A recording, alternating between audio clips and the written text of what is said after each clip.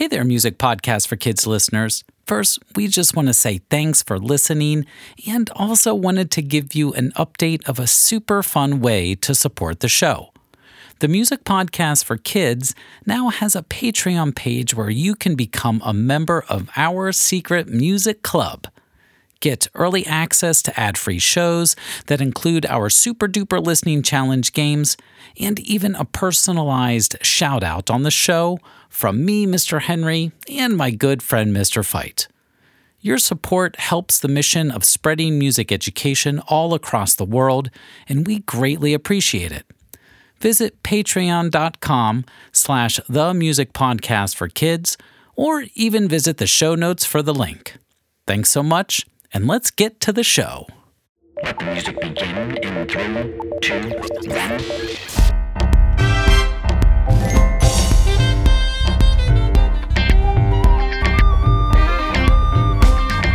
Learning music, having fun. That's what we're gonna do.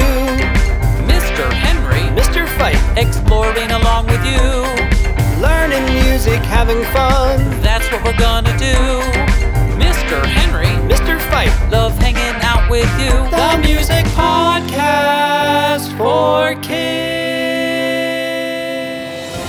Hello, and welcome to the Music Podcast for Kids. We're your hosts, Mr. Henry and Mr. Fight.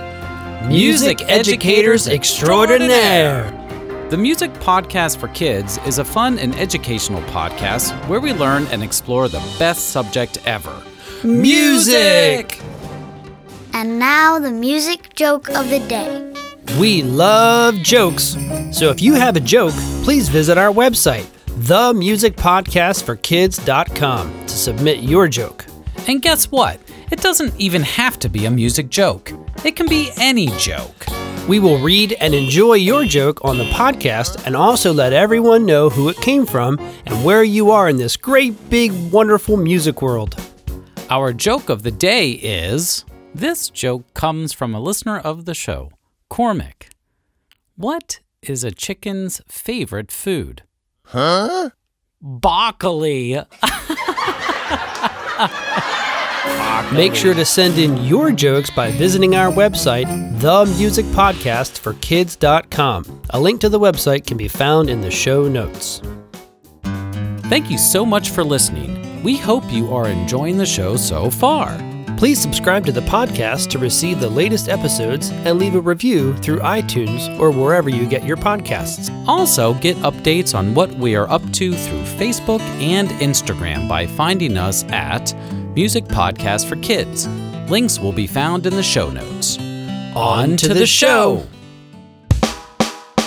Just chatting, just chatting, just chatting, just chatting, just chatting, just chatting, just chatting.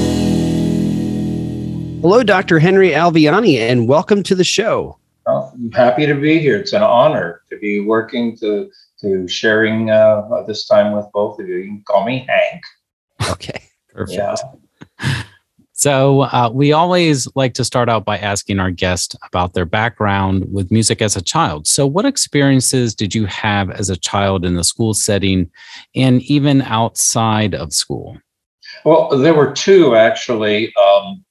One was they had a good choral program when I was in elementary school. This was in the LA City Schools. It was Glenwood Elementary School in Sun Valley, California.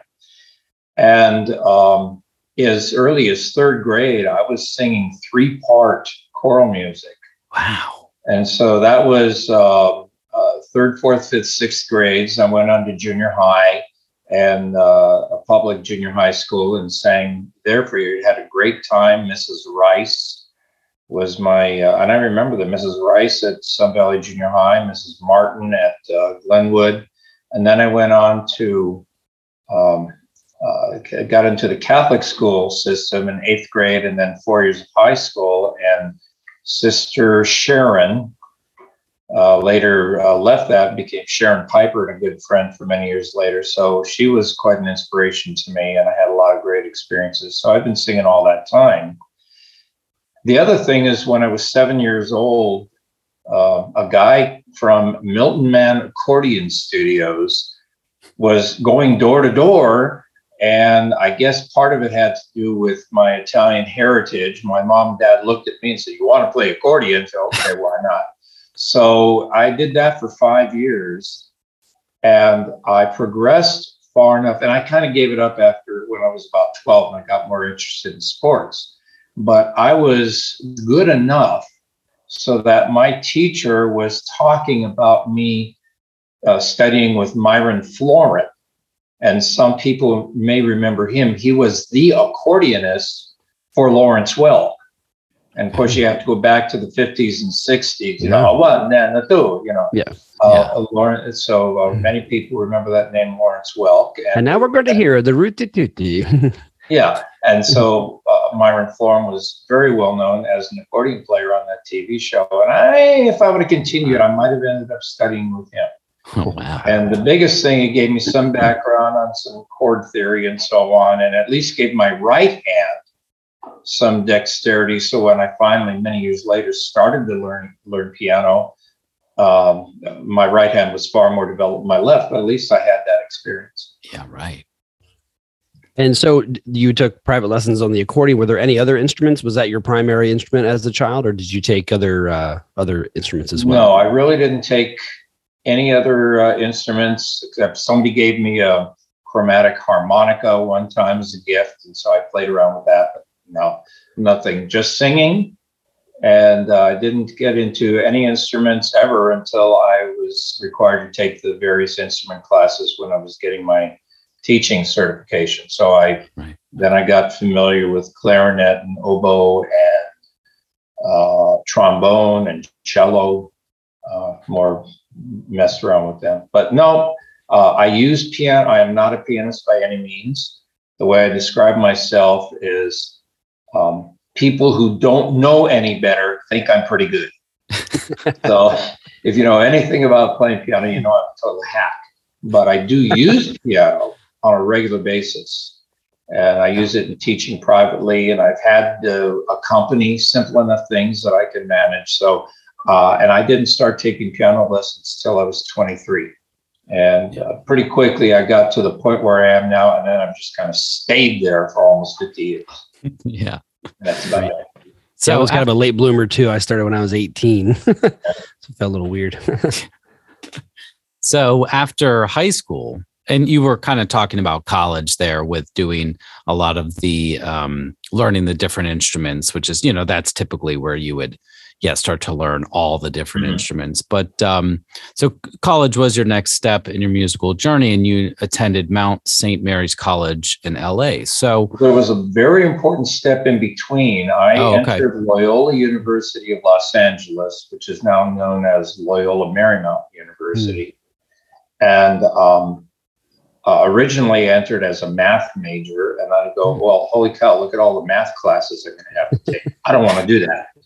So I was an accounting major for 3.5 years. Oh, wow. And I ended up getting a Bachelor of Business Administration degree. But all the time I was singing in college for a wonderful conductor named Paul Solomonovich. And if you look him up, he has an extensive presence in a Wikipedia page. And he was the choral director for about 100 different movies and TV shows, all kinds of things, including The Godfather. And I mean, there's a whole list of them. So it was a great experience. And but I sang for 4 years for him in college, and didn't really. It wasn't until the end of my junior year in college that I decided, I had a much longer than I think we have time for here, but I had an event occur at a party, an end of the year party at the end of my junior year, which I talk about in detail, not only on my Facebook page, but also in a book called 88 Plus Ways Music Can Change Your Life.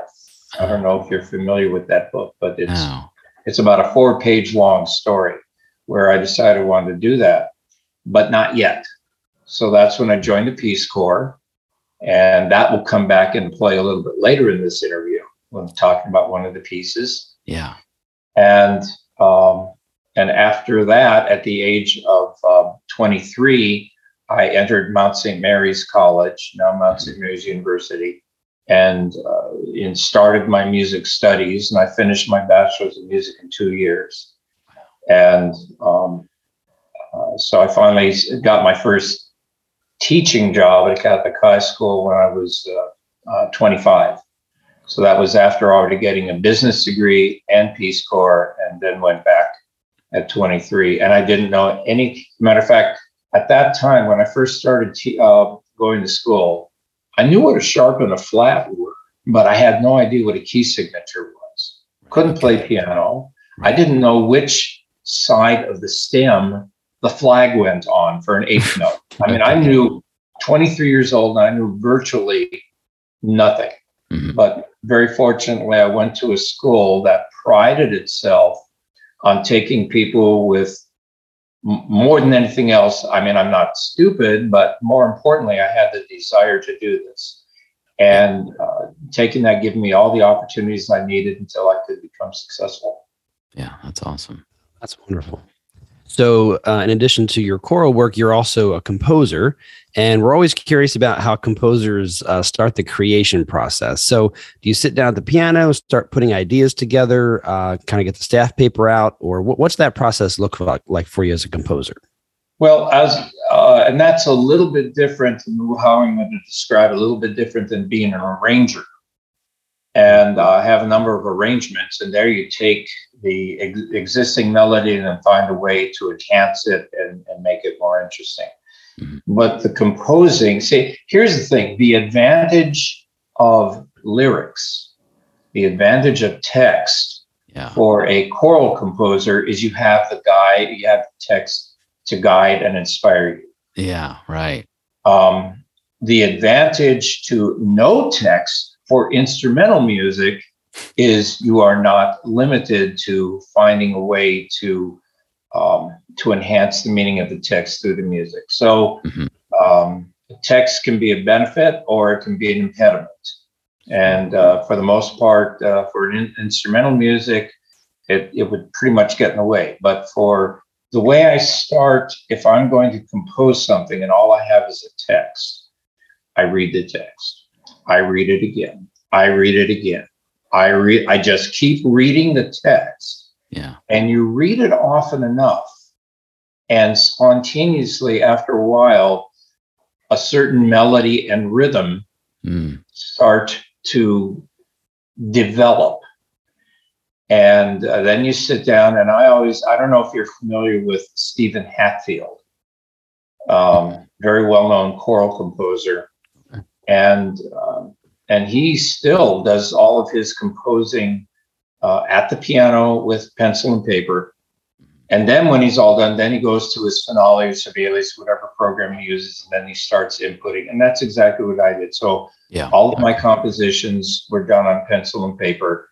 And then when these programs became available some years ago, then I would go ahead and input them into the program. Cool. But it starts with just going through the text until you start to spontaneously feel where it goes. One of the important things I learned about composing was a couple of classes. A class in particular that I took at Arizona State when I was getting my doctorate was a composer named Randall Shin, Dr. Randall Shin. And he said, always start with the melody. Write your melody, then you can tweak it. So you can start with the melody, and then you can migrate the melody. You can move it to different voices. You can put in interludes, that type of thing. You can do what do I want to say? What are your variations on the melody? So you can do all things, but start with the melody. And then, as a matter of fact, you can even improvise things. Yeah. One of the things, and I think, Bill, you might be familiar with it, was an arrangement that I did with an English ballad, a poem called Sweet William's Ghost. Right. The first problem with that is the ballad is 15 measures long. So no, I'm not going to write music for 15 measures. So I found a way to maintain the complete storyline in 9 verses. Did I say measures? Verses. Verses, yeah, okay. 15 verses, sorry. And cut it down to 9.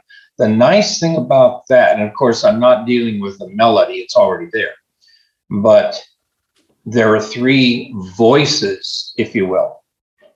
There is William, there is, who is dead, he's in the grave, but his ghost is floating around here.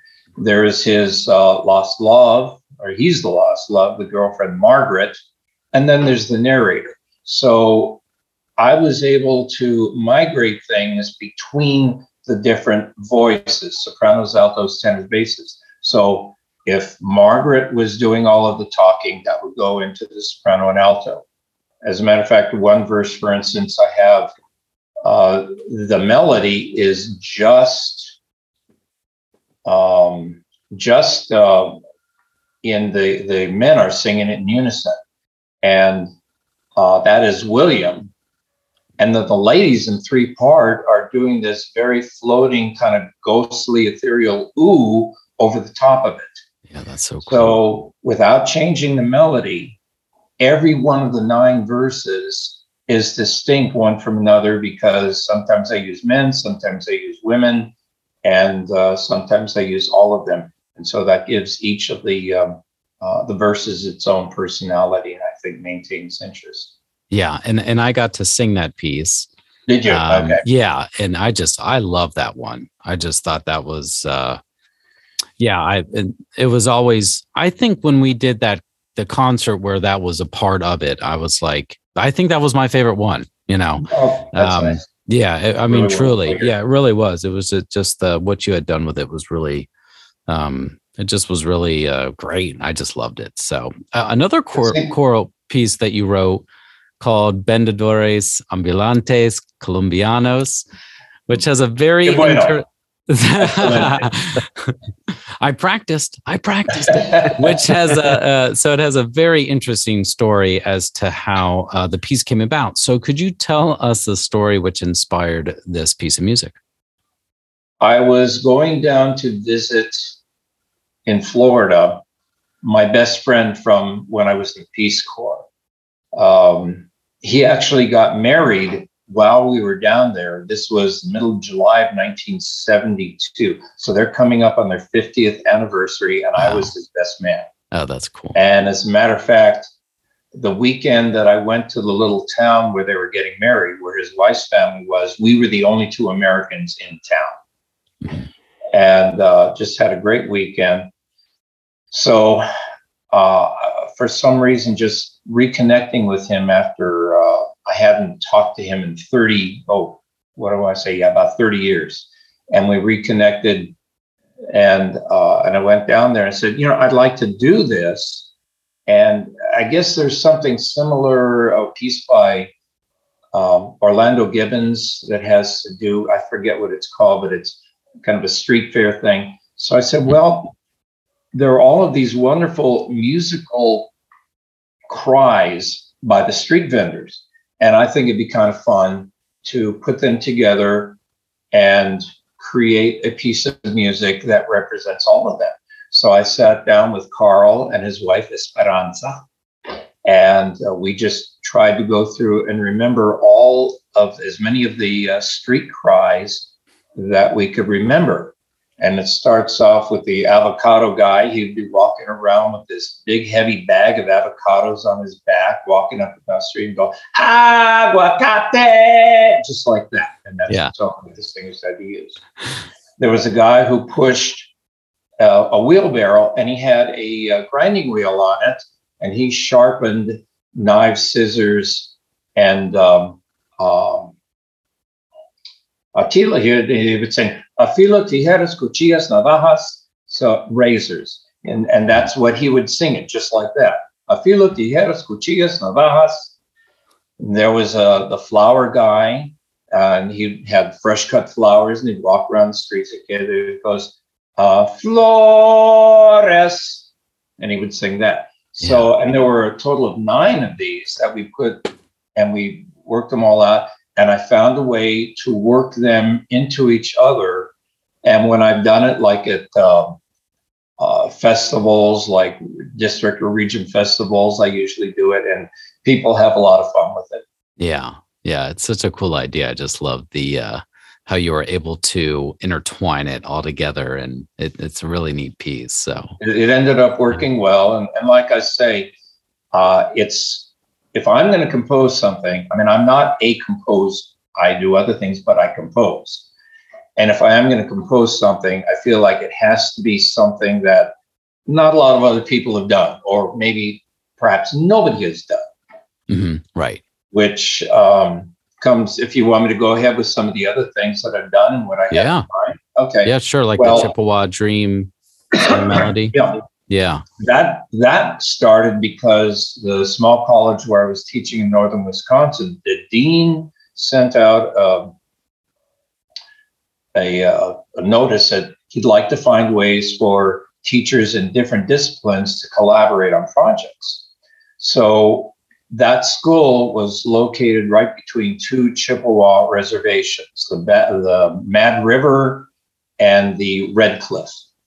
And the college had its own Native American Studies program. So I got a hold of that gentleman who taught that. And I said, I think it'd be kind of neat. And this is at a time, this is 25 years ago or so. And there was this explosion of interest in ethnic music being arranged, which in our country goes back to spirituals. Mm-hmm. Okay.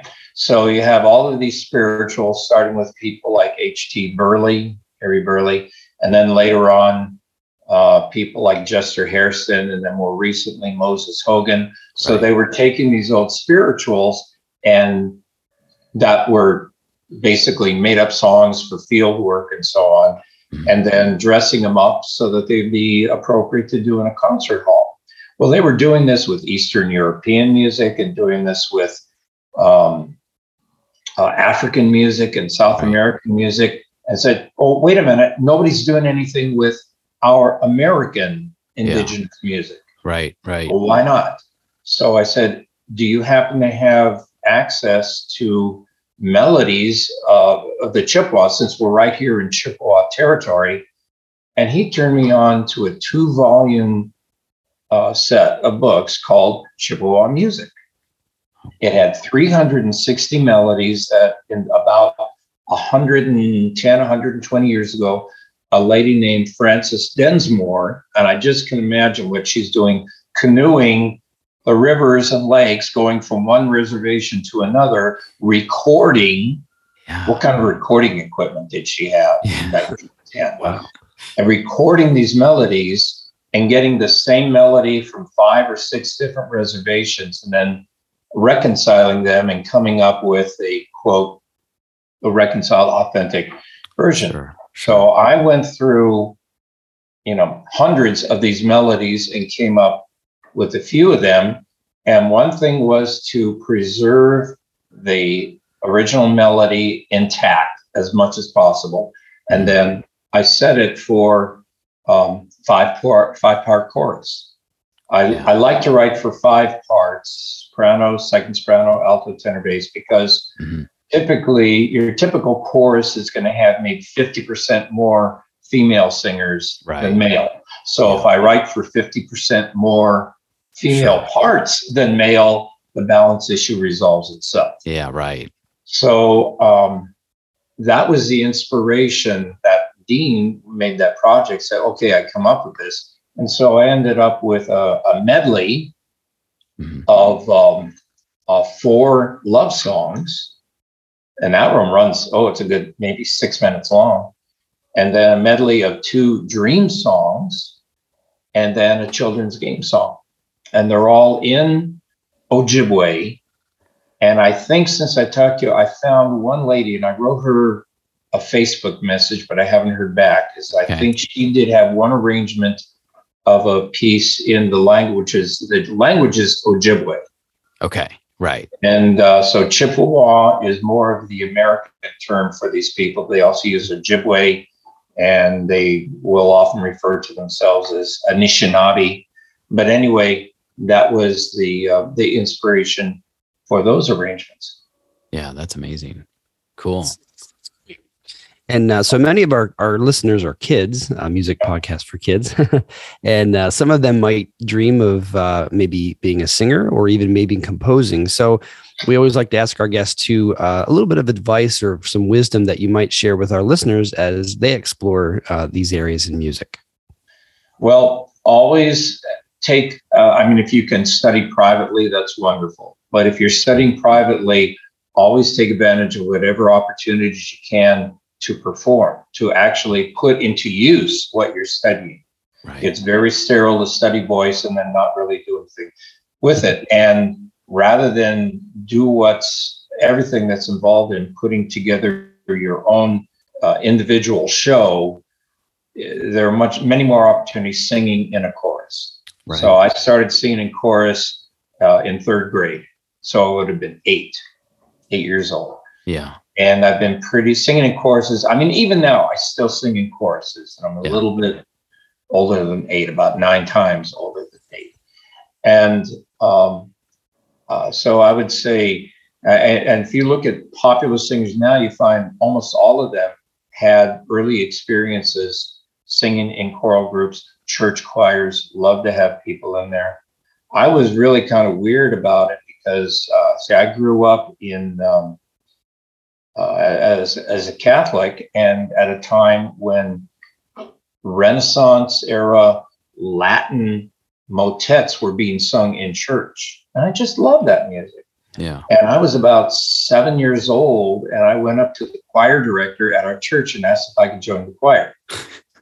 Not realistic, but at least that was my interest even back then. Right. And so I just have always, certainly you gain a lot of experience, not only in singing, but if you're interested in doing more with the music, you gain a lot of experience just by participating in groups like that. Yeah, that's awesome. So Dr. Henry Alviani, we want to thank you so much for being on the Music Podcast for Kids and wish you all the best as you continue educating the world all about music. Can I say one quick thing? Do we have time? Oh, yeah, absolutely. Okay, good. Yeah. The next thing, and again, something that to my knowledge has not been done, is the Gospel of Luke. Okay. Was originally written in Greek because Luke was a Greek physician. And in the book of Luke is a very famous text called the Magnificat, or Mary's Song of Praise. Mm. And I'm sure you have sung numerous, there are thousands of settings of Magnificat, but they're all in Latin, right, or English. Okay, right. And so right now I'm in the process of trying to find somebody who can take the actual Greek text and convert it into an alphabet that I can read and pronounce. It'd be similar if you've ever sung anything in Hebrew, which I do every year for a synagogue. I don't read Hebrew, but somebody writes it out in a way that I can read. I can pronounce it so somebody who knows Hebrew can understand me. And so that's what I want to do with the Greek. And I don't believe anybody has ever said the Magnificat in the original Greek. So that would be my next project. Oh, that's awesome. So exciting. Yeah, that sounds super okay. fun. Hey, thank you so much for the opportunity. I hope I've answered all your questions. And yeah, it was wonderful. Thanks for being here. My pleasure. Time to wrap it up, folks. Thank you so much for tuning into the Music Podcast for Kids. We hope you enjoyed the show and, most importantly, learned something cool today about music. Remember to send in your jokes or even a topic in music you would like us to discuss by visiting our website, themusicpodcastforkids.com. If you are interested in awesome educational and fun songs for your kids to listen and sing along with, please visit brucefight.com. Music is available to download with iTunes, CD Baby, and Facebook, and most streaming platforms like Spotify and Amazon Radio. Links will be found in the show notes. If you are interested in learning how to play the piano with a fun and engaging curriculum geared toward kids, please subscribe to Mr. Henry's YouTube channel called Mr. Henry's Music World. Links will be found in the show notes. Please visit iTunes to leave a review of the podcast and also share the podcast with friends, relatives, aliens, whoever. Again, we thank you so much for tuning in.